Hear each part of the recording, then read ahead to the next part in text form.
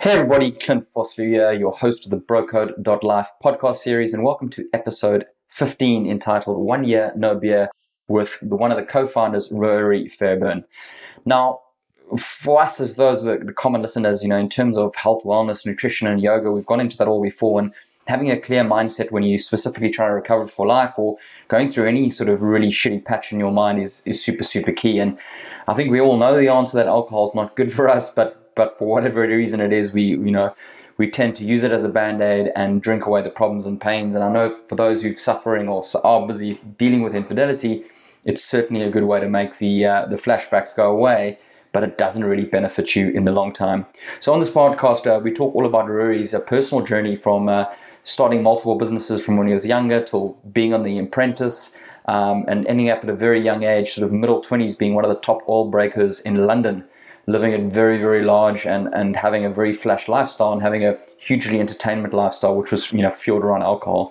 He then sort of, decided to go alcohol free and had the fear of losing everything and losing, his career and everything, to meeting the Dalai Lama, which all already took him to create this company. I'm not really going to go too deep into it, but it's a really great insight to how someone's mindset shifted to do something for the greater good and how it's all worked out awesomely well.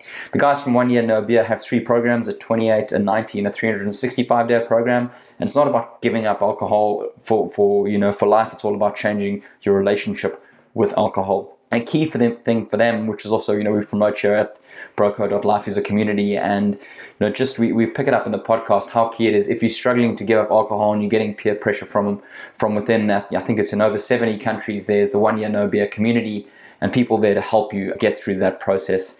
The guys have been very, very kind to offer a 50% discount code to all their ProCode programs. So the coupon or the voucher is BroCode50. 50. I'll have it up in the show notes. And to get to that, the link for the special discount to all their programs, go to brocode.life/OYNB. So that's October, Yankee, November, Bravo. Hopefully I've got that right. For those who want to keep, enjoy the content, want to work with us and want to sort of get our lives back together, at the moment we've got the Recovering from Ground Zero course and soon the Essential 8 course coming out and heaps of other stuff planned for the future. So if you want to work closer with us, go to brocode.life/help me. Thanks once again for Rory for taking his time. He was in London traveling to be on the podcast. This was hugely beneficial. If you're thinking about giving up booze for a while, this is a great platform and a great bit of content for you to sort of push you over the edge. Strap in, enjoy, and we'll see you on the other side.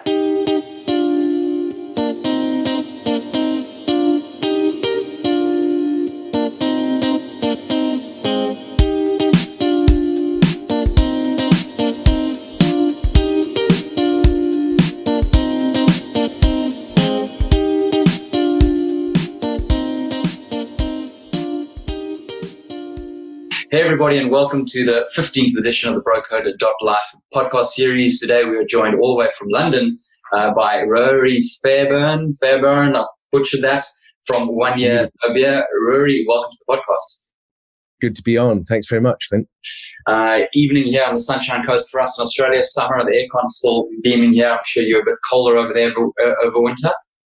It is. Yes, it's much colder over here. We'll just leave it at that. It's not as cold. It's not as cold as. So I'm actually up in Scotland. I'm traveling in London today, but normally based up in Scotland. And we've got all these ski resorts in inverted commas in Scotland, and they're not open. And it's going to February, and none of the lifts are open yet.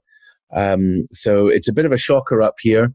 Don't know if you can run a business by not actually being open all year round. Strangely, I got a text from a mate of mine who's in Japan now, and he said also no snow there. He's hoping it arrives tomorrow, but not ideal. Global warming, baby. Anyway, we're not here to talk about global warming. We're here to talk about booze and not drinking booze. I am, for those watching, have a pre-approved drink with me. So the reason I asked, Rory and the 1 Year No Beer guys to come on the podcast is, and a shout out to a friend of mine, Owen Pettiford, who did introduce us, is when you go through divorce and trauma, through the programs that I put together and the way I speak, it's a very sort of holistic way of looking at it, and health and wellness, nutrition and mindset and all that stuff comes a huge part of what I believe helps you to recover. Drinking the booze and being on the bottle is the worst thing you can possibly do. Now, I know in the early days, in the dark days, and as I've always said, through this initiative is all the learnings I've gone through the wrong ways to try to help everybody. The booze was a wonderful Band-Aid. If you went through infidelity, got through the flashbacks, so you just drunk yourself to sleep. But you never really get yourself in the clear, crystal mindset to sort out your shit, sort out your baggage, and sort out why you ended up in that position to move forward with your life. So hence me, sort of inviting Rory and the team onto the podcast to talk about his journey and the program they put together, which I think is an amazing initiative. So Rory, as I alluded to, we always get people on the podcast to do a brief life story, where you grew up, what your interests were at school, and how you ended up where you ended up. Sounds like you're a professional at this, so I'll hand over to you. I've said it a few times. All right, so I'll give you a bit of the backstory. So I'm originally from the Isle of Mull, west coast of Scotland, pretty synonymous with drinking over there, drinking culture. Born on the island, 6 years old. ADHD really struggled with my brain. I mean, super hyperactive, super crazy, slept 4 hours in every 24.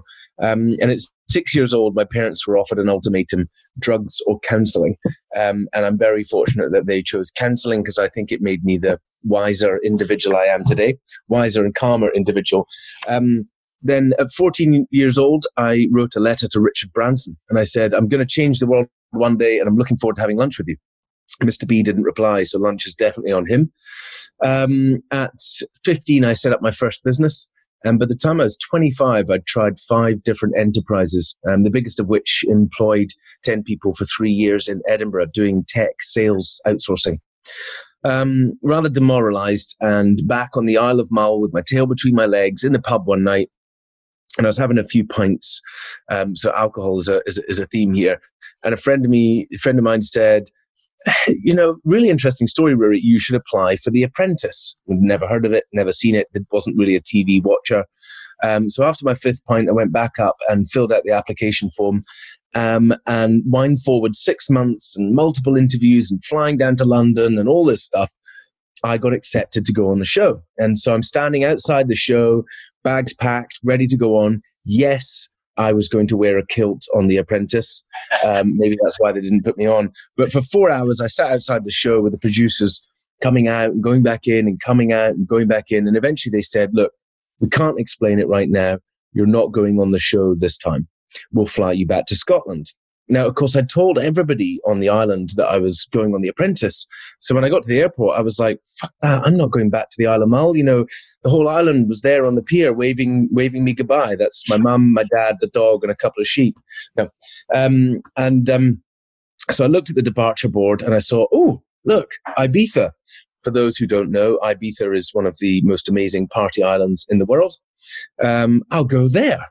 So I hopped on the next flight to Ibiza and rather randomly, I bumped into an oil broker while I was out there. And he heard my story and got me a job as an oil broker in London. So I always said I never got hired by Alan Sugar, but I did get hired by David Houghton. So oil broking is where 2 worlds collided for me, partying and being successful. The more I partied, the more successful I was. Brilliant job, lots of fun in the city of London. And I'll be taking these customers out. And I started on crude oil, which is the biggest desk at the world's largest oil brokerage, and very quickly made a name for myself.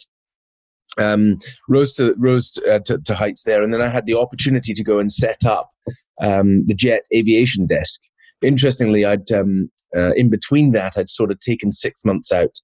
So I just want to put into perspective. What age are you now when that happened? 28. Dangerous. Earning good coin in London. Exactly. Expense accounts. Yes.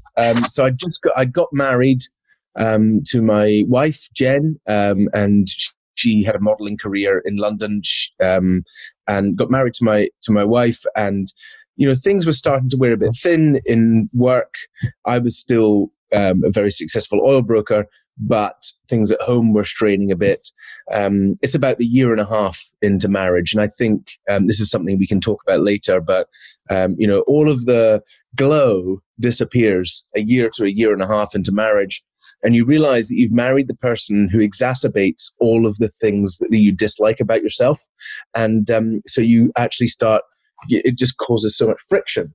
And this is a really interesting place of self-growth and self-improvement and all that kind of stuff. But decided to take 6 months out, traveled around the world. Of course, I was, I approached my boss and said, look, my wife is giving me an ultimatum. It's her or the job, and I need to focus on her. And he said, you know what? Take 6 months, full pay, go and sort your marriage out, come back when you're done. So I was traveling around the world on a full oil broker London salary. I went to Cape Town for 3 months, lived up in Cape Town, did all the stuff, the helicopter rides and the boat and all that kind of stuff, traveled through South America together. While we were on that trip, we discovered that we bonded closely through adventure.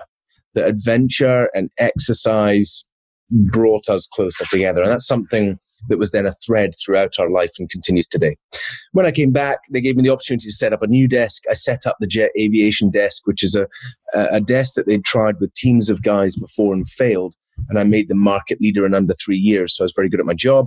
And again, it required a lot of entertaining to get there. I was never the guy going home and carrying on drinking. I never felt I had a problem with alcohol. It was just part of my job. And I was sociable and I was, having fun with friends at the weekend.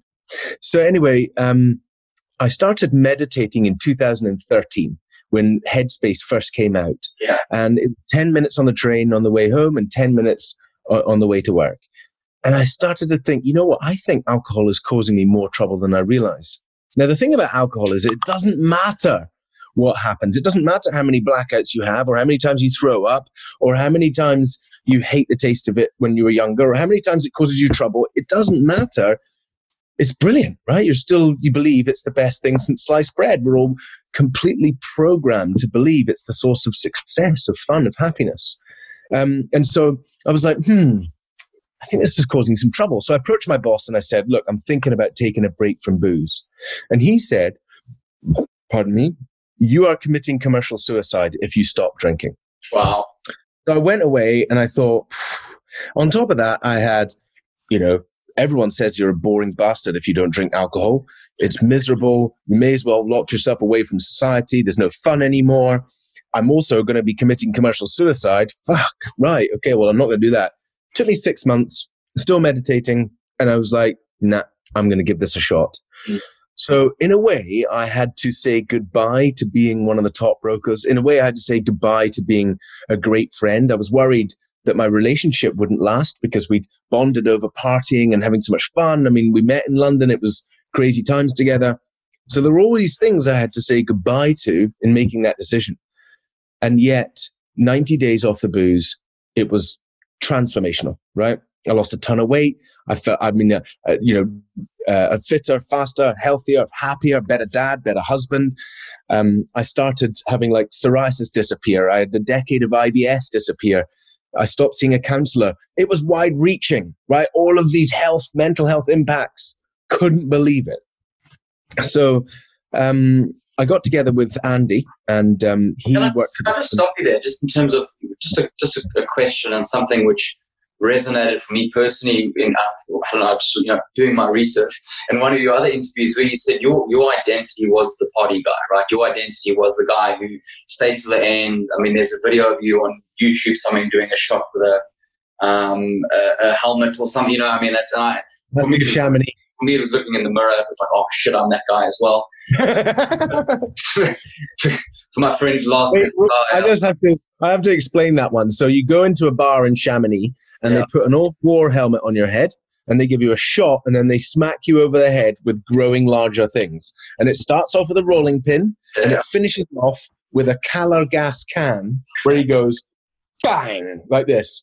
And it's almost knockout, right? It's like that close to knockout. And of course, the brain rush you get from doing the shots. Here's one of the secrets that nobody knows about that video. I'm drinking tonic water. Oh, are you?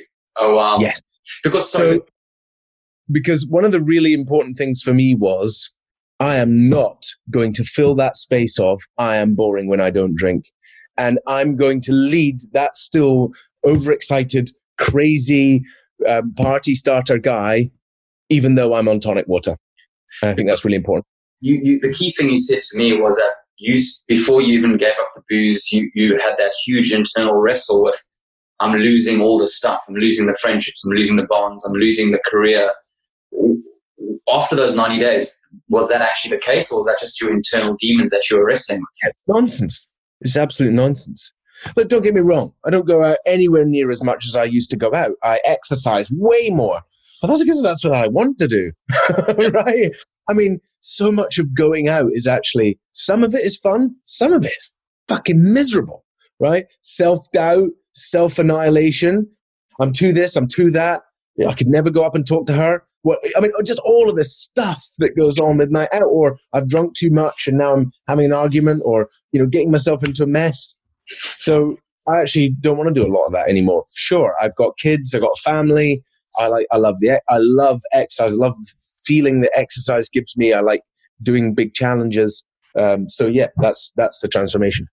Brilliant. So just to pick up, you met Andy. So met with Andy. Andy just done 6 months alcohol free. We used to work at the same broking firm together. Andy and I would be at the curry house at midday, right? And Andy would be diverting everybody's attention by doing magic tricks and, pretending to levitate and all that craziness. And I'd be topping up people's pint glasses with either champagne or something, like this. And so we were thick as thieves. And then he'd done 6 months alcohol free. He was half the man he was. He lost like 3 stone.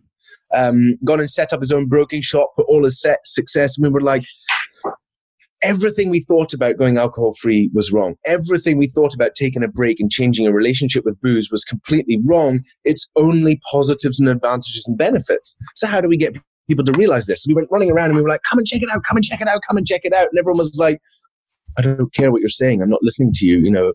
I've got all of this subconscious programming. So then we said, well, how do we get people to realize it themselves? Because nobody's going to believe it until they actually feel it. They don't realize the impact alcohol is having, even a small amount. I'm talking about 3 glasses of wine a week.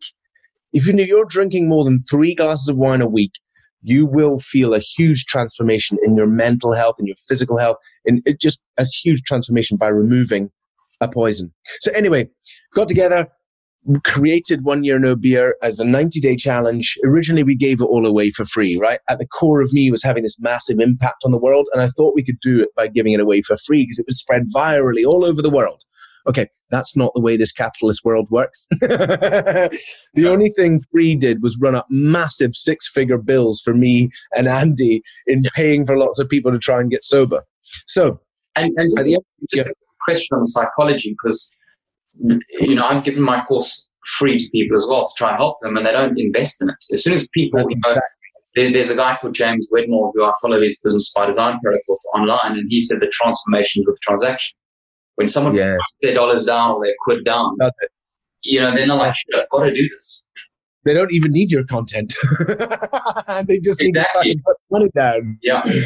So anyway, the next bit, we tried charging for it with Stirling University. People watched more videos, had better outcomes. So that gave us a platform to relaunch it. We relaunched in 2017, 28, 90, and 365-day challenge. But middle of the year, I'm, a senior oil broker, one of the world's largest oil brokerage, team of guys around me. I'm sitting on my phone trying to do a $20 million between BP and Shell, a deal between BP and Shell. And at the same time, I've got my laptop open and I'm answering people's customer support issues about their alcohol problems. And the thing is, my company supported me for 18 months while I did that. I spent 70% of my time on this project. Yeah. And they kept saying, look, what you're doing is amazing. Keep going. So incredible thank you to the company. About middle of the year, I sent a tweet to a journalist. Off the back of it, I got a 10-minute feature on BBC World News in over 200 countries. And a friend of mine called me up in Italy and he said, Rory, I've just seen you on the news. I think what you're doing is amazing. I'm meeting the Dalai Lama next week. Would you like to meet him? And this was the defining moment of my life because, of course, I checked my diary and I was too busy. No. So I flew out to Pisa. Can you give things on that side? Yeah. I got a chance to ask him a question in front of 5,000 people in the center of Pisa. I then ended up randomly, very bizarrely, staying at his hotel, seeing him at breakfast in the morning, having a conversation. And that is when all of my life made sense. Yeah. I'm not a Buddhist, but I'm not religious, right? I'm agnostic. But the reality is, if I was going to lean towards one thing, it would be mostly the Buddhist way. And this meditation had really uncovered so much for me, including the whole creation of 1 Year No Beer, my new path. So when I met him and the conversations we had, I knew that everything had made sense. This craziness at 6 years old, the ADHD, the letter to Richard Branson, the failed startups, the apprentice, the drinking, everything had led me to this point. And I knew why I was put on this planet. And that's when I left and I got both feet into 1 Year No Beer. So, was there anything, any key takeaway that he said or any gem during like that you just really, really sat with you? Well, the biggest one, I mean, first of all, if you look at the video, when I get to ask him the question, he ultimately empowers me. So I say, we help thousands of people all over the world change their relationship with addictions using what Buddhist and Tibetan people have probably known for centuries. What would you say to somebody who's trying to change their relationship with an addiction? And he said, I don't know about people now. I look to people like you who are doing amazing things. Thank you. Doing amazing things. His thing is about getting children to express emotion. His big thing is about getting children to understand and express their emotion. And so he was like, that's where I would focus. Anyway, but the big thing he said was, once I kind of explained a bit of what we were trying to do here and the impact we were going to have on the world, he said, how do we bring this to the poorest parts of the world? And that is what drives me. So the vehicle I've created right now doesn't do that right now. It doesn't do that, but it will. And that is what my greater vision is for everything we're trying to do here. It's about reconnecting society. We just use alcohol as an excuse to get people to focus on their personal development. It doesn't matter whether it's alcohol, caffeine, drugs, porn, whatever the negative behavior is that is taking control of your life. When we introduce you to a platform and peer support who are living how you want to live, and we back that up with localized events that you can go and be around people on a local level, you will transform. Well, it's a whole concept of community, and that, I'm after the exact same thing. I mean, I always say humans want to belong to something bigger than them, and I'm always fascinated by sporting events because you've got people wearing the same jersey who have absolutely no connection at all in this world. But if something good or bad happens, we'll hug each other or we'll have a conversation because there's that need for the larger self in the community. And I can't remember, there's a study recently on weight loss, and it's been a few studies that I've read about that, whereas people's success rate hasn't got to do whether they're like low fat, high fat, keto, paleo, vegan, whatever it is. It's got to do with the community and the support around that, because they have that support and they have the sense of being and belonging. That's where success comes. 100%. Absolutely, totally agree. It's so powerful in the community, a peer support network. Okay, so you came back 2017, you came back from the Dalai Lama. Yeah. So I came in on Monday, handed in my notice as an oil broker. My boss was like, what? Are you kidding me? Are you mad? You're a made man. You're going to hand this over to your juniors, lucky boys. Yes, I walked away. Got in fully strapped into this. I guess the couple of bits to finish up on the business side of things are, in 2018, I sent out an email to our members saying, hey, we're going to go crowdfunding. We're looking for a 6-figure investor. If you could introduce us to anyone out there, that would be great. And I came in the next day to 74 emails, and we raised 1.1 million in 5 weeks. And same now, we've raised... Sorry? Pounds. Yeah. And same just now, we sent out a couple of emails, and we've raised basically 2 million quid in a couple of months. And these people are, a 10-year director at Facebook, a senior guy at Google, the ex-global head of M&A at HSBC. These are, fund managers, entrepreneurs, serious people who've changed their relationship with alcohol, and it's totally transformed their life. So we have a really, really, really big impact on people in their life through something simple as alcohol. And this is what I'm so passionate about this, is that we're completely blindsided by alcohol in society. We think it's a source of fun, success, happiness. We've been brainwashed since you were knee-high to a grasshopper that watching aunties, uncles, that whole social fabric.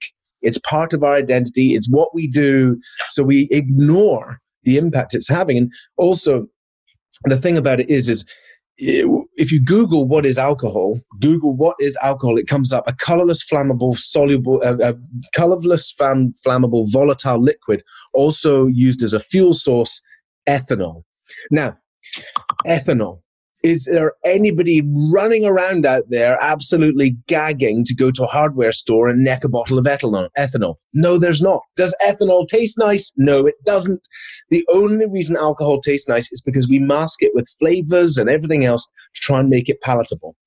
There has never, ever, ever in the history of humankind been a study that shows that putting ethanol into the human body is good for you. It's 100% poison. So if we talk about what it is as ethanol, right, not alcohol, but one of the big things is that people don't resonate with this whole health thing, right? Oh God, I'm just hearing it again. I'm getting cancer from my shoes probably, and this is killing me and that is killing me, and I just can't take it anymore. But the reality is that's what it is. It is ethanol. And the other reality is, or the other truth is, that the only reason you would take ethanol, the only reason you would take this drug is because you're numbing. You are numbing out your feelings. You're numbing out the pain in your life. You're numbing out the suffering. You're trying to ignore that your body and your mind, your wisdom is telling you that you are not happy. And that is the reason why you are drinking alcohol. No other reason at all. I want to be more fun. I'm social. I'm anxious. I need it, so I have Dutch courage. Well, that's not true. You didn't need it when you were 12 and in the playground, but you've been conditioned to believe you need it. Do you know what's even worse? Is that alcohol is a depressant. It causes anxiety. So just like any drug, a drug begets itself. Once you start taking it, you need to take it again just to feel normal. And now you're on the cycle. So that's the health. Bloody Marys were invented, right? Yeah, in the morning, I'm going to start again. But that's the thing. That's the health stuff. Yeah. So just put that into a corner of your brain. Just listen to that for a tiny bit. But then listen to this. I'm telling you that I know if you're drinking more than 3 glasses of wine a week, that if you take a 90-day challenge, the reason why 90-day is the vast majority go through their transformation between 40 and 60, and 28 is just not enough to go through that transformation. If you take a 90-day challenge, you're going to feel better, feel happier, feel clearer in your brain, start to be more productive, start to really see that wisdom and feel the wisdom in your life instead of numbing out. You're going to see massive transformation in your life, or start to begin massive transformation, because alcohol is the gateway to your health. So where have you found, based on all people have gone through, is like the tipping point? Is it like the 50-day, 60-day? Or yeah, between 40 and 60 days is where most people go through. But some people go through it in 8 days. They're like, boom, I'm done. This is unbelievable. Bear in mind as well is that we're not really about not drinking. Yeah. Right? We're using not drinking as a way to get people to level up their skills on dealing with anxiety, dealing with stress, dealing with the difficult emotions that they deal with, having fun, relaxing without alcohol. When you introduce healthy habits, because when I've got social anxiety, or when I want to go out and have fun, what is it I really want? I'm searching for dopamine. How can I get dopamine in a natural way? Go out and do an exercise class, go and do a CrossFit class, loads of dopamine and community. Yeah. Okay, so what about at the end of the day, I need to relax, yoga, exercise, meditation, doing those things instead of using a drug to shortcut it. So when you start implementing those tools, that has a huge transformation on your life. But I think it's like, when people generally go through a health kick, or, it's that learned behavior. I'm busy reading a book at the moment. It's called Atomic Habits. I don't know who great book. I can't remember. It's really, I'm listening to the Audible of it. But I think something that really resonated for me was the habit associates with identity of who you believe you are. So as if you have the identity that you're the drinker, and on a Sunday you go to the pub with your mates, you're just doing that because that's who you believe you are. Meanwhile, you don't actually want to be there. That's just it's just your habit. Yeah, absolutely, 100%. And the habits. I'm currently reading this book, BJ Fogg, Tiny Habits. BJ Fogg from Stanford University, leading behavior design scientist in the world, had five founders of billion-dollar apps, including Instagram, come through his program. So it's absolutely phenomenal about designing habits up for success, making them tiny, trying to increase motivation or ability. Just phenomenal. Highly recommend reading it. But that is now, we're now over we're coming close to 80,000 members in 90 countries. Most of these people are all professionals, high-performing achievers, but there's all walks of life. There's a lot of type of people who come through our program, that's what we're up to. So while we're on, let's just wrap up, I guess on the company and the business, and then we go through.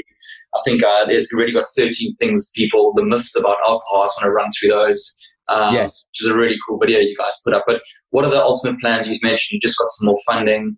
Yes. What are the plans for the company? What are the aspirations to go corporate? Obviously, do, as you mentioned, some charity work with a lower socioeconomic. What is the Richard Branson view of what you want to achieve? Yeah, absolutely. So imagine first step, we're really sort of building a Weight Watchers for alcohol. So different geographies is something we're working on. We're moving into the US in a big way at the moment. We do have people in 90 countries now, but it's about putting troops on the ground. We want people to have localized events all over the world, but the model is not just for alcohol. It's relevant into those other verticals. It's about reconnecting society. So as I say, we build technology that facilitates connection through behavior change. And that is the bigger vision. Brilliant.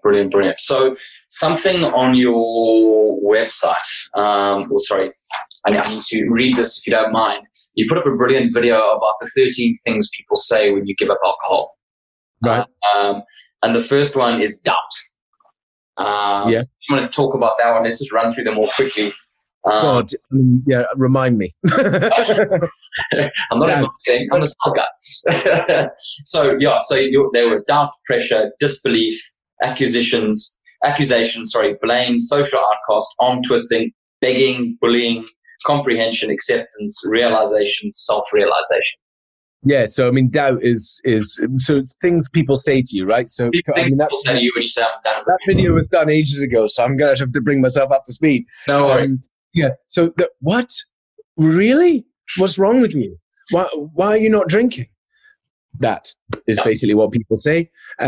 This is why we designed 1 Year No Beer. So when we did our research into peer pressure with Stirling University, it showed that 95% of people had had a drink when they didn't want to. Yeah. 84% of people had experienced bullying from friends to drink alcohol. We've all been there. I've been the guy. Go on. What's wrong with you? Just have one. Okay. So that peer pressure, 1 Year No Beer is designed to break through that peer pressure. About how we arm ourselves in the moment, how we can say to somebody, what are the words, being prepared, drinking alcohol-free alternatives like an alcohol-free beer topped up in a pint glass, because psychologically they are seeing you drink a beer. So it automatically reduces. So there's lots of little tips and tricks like that. Plus getting your phrase right. I'm doing a 90-day challenge and I'm training for X, or I'm doing a 90-day challenge because I'm starting my business and I need the clarity. The words you deliver smash through that moment. Yeah, that's key. That's great advice as well. If you associate it with a personal target, then people can't. If they're shitty friends, then you'll know straight away, right? Like, no, you must drink so you don't achieve your goal. It's like, well, the two things that the next one's disbelief and then the accusations. I mean, that's how many times have you heard you can't trust someone who doesn't drink? I've got a lot of my good friends who say that all the time, actually. Yeah. But that's a common thing. Don't invite him. He doesn't drink. He'll be boring. He's boring. He's not drinking.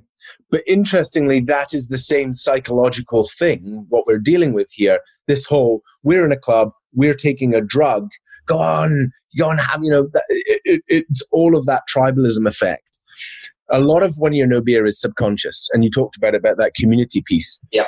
If I'm standing at that bar and I'm getting triggered and there's 5 people there and I feel belonging to them because they're my friends, and they're now questioning my sense of belonging, if I don't have a tribe to belong to, I will likely fail and come back into the tribe. Because as human beings, we need belonging. We need to feel like a tribe, which is why when you go and join a club and exercise or do something like that, you're more likely to stick at it. Just like when you come and join a challenge at 1 Year No Beer, you're joining 70,000 people all over the world. you post in the Facebook group, and within minutes, you've got 100 comments from people all over the world supporting you. Even in that moment, right? You walk away from the bar. These guys are really giving me pressure. What are your tips for me? Bam. Support. That really triggers our subconscious. That's amazing, right? Because as humans, we want that validation as well. So if you have that structure, but also that validation. Just something else I wanted to, in terms of the name calling and blaming. Do you also think it's a lot of people looking at themselves in a mirror in a strange way, saying, "Well, I should probably give up the booze," and he or she's been brave enough to attempt this, but the way I'm going to get over that is just go hard at them. Yeah, exactly. That's exactly what it is. Yeah. Socially outcasting, we covered the arm twisting, begging, and bullying. Same thing. Yeah. Comprehension, acceptance. To me, the realization is beautiful when you know that's you don't associate that person with that identity anymore. But the self-realization is the key, right? Yeah. Well, I mean, when you go through the process and you've been a while, and people say, "Oh, are you drinking tonight, or are you not drinking?" Because they're used to you, or they say, "Oh no, he's not drinking tonight," or all of that stuff. It starts giving you permission. It makes it much, much easier. In the early days, it's a bit harder, and this is why we say things like, if you're going out with a group of friends, get the ringleader on side, call him up before. Hey, bro, listen, I'm doing a 90-day challenge. I'm doing this challenge, right? If you guys are going to give me pressure, I'm not coming. I really need your support. Please, will you help me just get through this? I want to do this 90 days so I can say I've absolutely nailed it. No, I don't have a problem. Yeah. Fine, I'm just going to do this thing because I'm really focused on doing this piece. Yeah, man, I'll support you. You've now got two people to helping you reduce that pressure in that moment. So one thing I want to add is that this is not about not drinking. As I said before, if you do 28 days and then choose to drink again, brilliant, well done. You did 28 days. If you do 90 and choose to drink again. So I did 2 years alcohol free. Now I drink as much as I want, whenever I want. I just usually choose not to have a drink. I'm not triggered anywhere near as much as I used to be if I go out for beers with the guys, where I feel like I need to. I can have a glass of wine and then stop halfway through because I really know its impact. Yeah, that's what we want to give people. That's what this program gives people, is really that control to pick and choose. It's amazing. As soon as I went through a couple of bumps the road in my marriage. The first time became the guy at the bar crying, which is not a good look, right? I also remember I grew up in the rugby club, sports club environment, and there was always one or two guys at the corner of every bar who something had happened to them in life and they were miserable and they sat there every night, and I suddenly became that person. So I came off the booze for a couple of years, I think. And what is quite interesting is when you come off that, or if you go on a juice cleanse or you do something really healthy, you become super conscious of what actually goes in your body because you really, really, really feel the effect of it.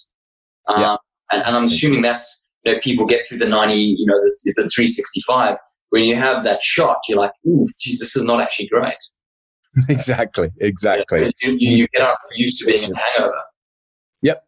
And you just don't want to drink as much short on anymore. It's great fun going out and not being the one who needs help coming home. Saving Uber bills, that's for sure. Yeah. So in terms of and I guess just another more personal thing, but what I promote in my course is questioning your support structure and questioning those around you. And a lot of friendships and association could be just because of habit again, right? But if you've got people around you and friendships around you, people who aren't supporting you and don't support your new lifestyle, is that a common sort of occurrence with your clients that they literally find, I wouldn't say a new group of friends because that's a bit harsh, but saying, well, these people associated with this, our conversations weren't actually stimulating. They were just people to drink with. And now it's moved on in a way.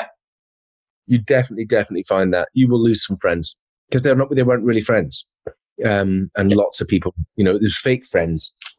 Yeah. When the chips are down, were they really going to be there to support you? No.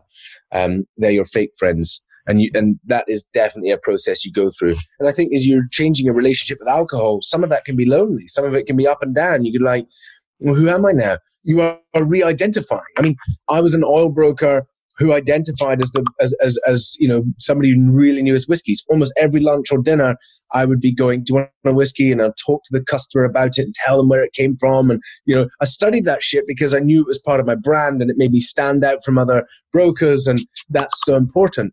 So it was so intrinsic into my identity And that is a process of, changing that part of your identity and realizing, God, that's just so foolish. It's all bollocks. It really is. Sometimes I can sit there and watch some of the cocktail makers or whatever and just think, what a load of shit. But equally it's fun and on the flip side, but I think it's just getting that awareness and then putting yourself in the driving seat. I think it's very difficult to get awareness while you are still drinking, which is why we do this abstinence program. The fastest way to control is to take a break from booze, because that gives you the clarity. So in just talking specifically to our audience here, typically the divorce guy in the trenches, as I call it, I guess anyone with sort of any form of trauma, I'm sure you have a lot of people who've come through that who end up in your course. Or any advice to those kind of guys? I mean, obviously giving it up, but just some maybe some transformational stories that you can share of some of your clients that have really managed to turn things around when they're at the bottom of the barrel. Yeah, well, there's a couple of things in there. I think, first of all, a 90-day break from booze should be the first intervention in any couple issues. Don't go to couples counseling. Stop drinking booze for 90 days together, because you will awaken and you'll be able to communicate with each other rather than being fractured and frustrated and anxious and all those other things which happen during poor communication. Then I think when it comes to dealing with traumatic experiences, you are numbing. And we spoke about this earlier, dealing with trauma, you really need to start do that with somebody and to do that effectively. Meditation was something for me which led me back to my traumatic experiences, and I uncovered some amazing things I'd sort of blocked away into the back of the darkness there. But what an amazing thing. I want to be the best dad I can be for my children. And I now realize that between 2 and 7, my children form their ego, and their ego will then dictate how they react to everything in life later. They create we create an ego so that we can survive life. Okay, ego is a perception of ourselves that we use to survive life, and we formed it during 2 to 7 by whatever we went through back then. And so, interestingly, starting to uncover some of that stuff goes, oh my God, it's such a huge realization. And then there's come that horrible feeling of, holy shit, I fucked my kids up. I know I've got too angry and thrown my daughter in anger, across onto her bed. Was that traumatic for her? And what did she make up about herself? What were the decisions that she made in her head at that moment? Because she doesn't have a conscious to be able to decide whether it's fact. Her subconscious is taking 100% of everything in and mapping it into her brain. Does that now make her scared? Does she now have an opinion that men can be dangerous or angry, or what are those things that she's made? Well, the thing is, going through this process of myself, which started with removing alcohol and starting to understand my traumatic experiences and meditating and everything else, is going to help her through those exact things. The real answer is that my daughters have way more love. Not that I'm comparing myself to anybody else, but they have a lot of love, and they have somebody who cares. I love being a dad. I study being a dad. I read books on being a dad and being a better dad. Another good podcast is Daddy Saturday. So I was on that podcast recently. Brilliant. So Daddy Saturday. So yeah, I think park alcohol at the door, stop numbing, go and do the work. And the sooner you do the work, the sooner you're going to start transforming your life. Well, the work's key, right? Otherwise, you just end up on the infinite loop and the treadmill. I mean, I know from the divorce guy's perspective, I've spoken to guys who sit in a victim role for 20 years. And who's got 2 decades to lose, right? It's because they don't want to sit with themselves, and they don't want to, as you said, do the work and understand that, as you said, most of us do have either mommy or daddy or both issues, right? Sitting deep within us. Mm-hmm. Just on the meditation stuff, I'm a huge believer in it. I actually do something called HoloSync. It's a shitty website, but it's an amazing meditation that a friend put me onto. It's I think an American company. But what do you do from a meditation? Are you still with Headspace, or what's your daily sort of meditation routine like? I started using Waking Up by Sam Harris. which I really enjoyed. I got to about 40 in the course, and now he's constantly getting me to meditate with my eyes open, and I struggle with that. So I'm a bit frustrated with the app right now, but it's a bit like wading through a quagmire. And when meditating is so important to me, which it is, it's like, this is my medicine. I am sick. This is my medicine. If I do not take my medicine, I will self-implode my life. Right? That is what it is. And exercise is in the same thing as is yoga. Those are the things which keep me from going Rambo on my life. So for the meditation perspective, waking up, Sam Harris, Calm app, I love. But then I'm, when I got into deep meditation, I was doing 45 minutes unguided on my own. And that's when I started to uncover traumatic experiences. So I started to feel pain in my chest, and I then focused on the pain in the chest. Then I had weeping. And then when I was weeping, I would call it reflections, feelings, taste, smell. I had the sensations come to me, and those sensations were Mull, where I grew up, the sea. And so I was like, I know what this is. I don't get to the sea. And I was born on the sea. I was born on boats. And so now I know that I have to get onto the sea. So that's another thing into my medicine slot that I now have. So I moved from London up to Scotland, got a boat, just need to be on that sea. I live on the beach side because I'm exact. The ocean's that's my church, right? Every day I'm in the sea in whatever way I can be.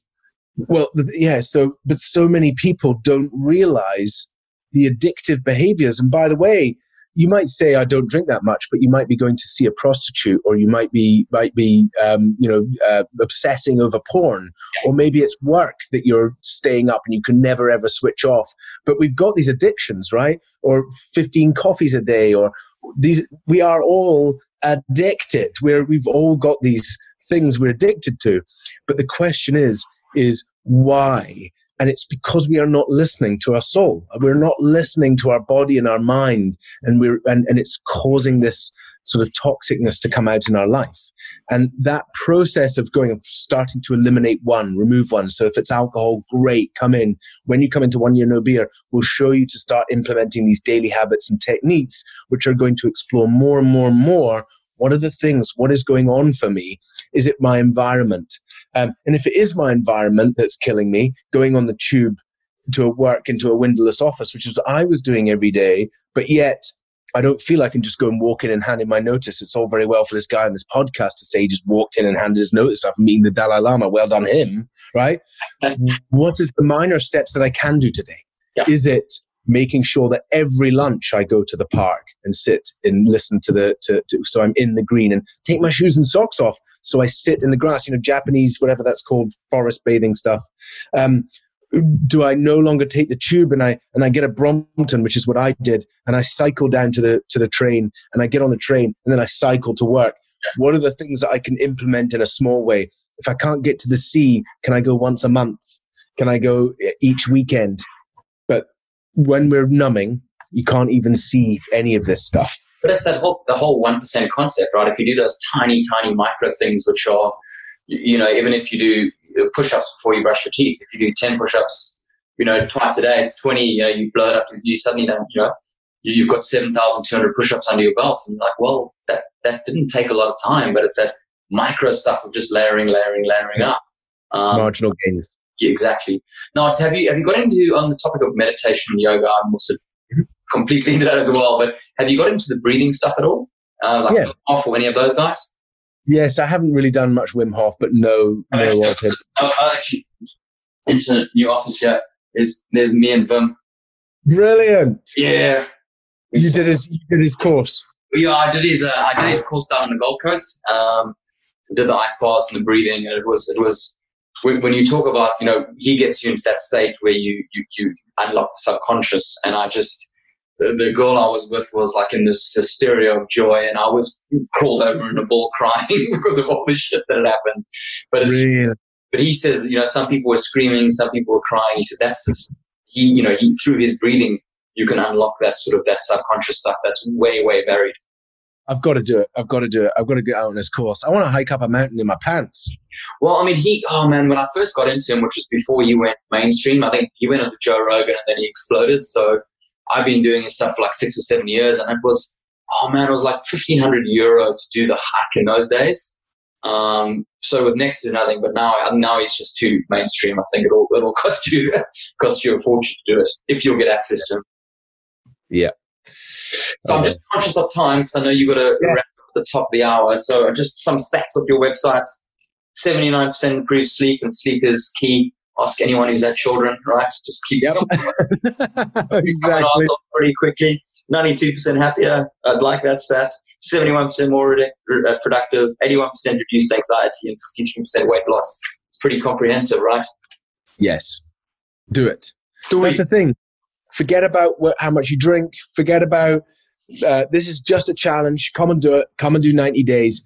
We'll do a code for the bro code if you like. So if we do bro code 50, we'll do a 50% discount off the challenges. Awesome. Bro code 50. We'll put that out there. Come and do the challenge. Come and connect with the community. It is life changing. It will lead you on to so many other things, especially if you're dealing with something like divorce. We were talking about this before we were on air. I feel firmly, and same thing with, we're working with the MOD on PTSD, that a 90-day challenge should be the first intervention for PTSD. 90-day challenge should be the first intervention if you're having any relationship issues. Yeah. You cannot talk to somebody who is also numbing. You can't, right? Because you're both numbing. You need to get real.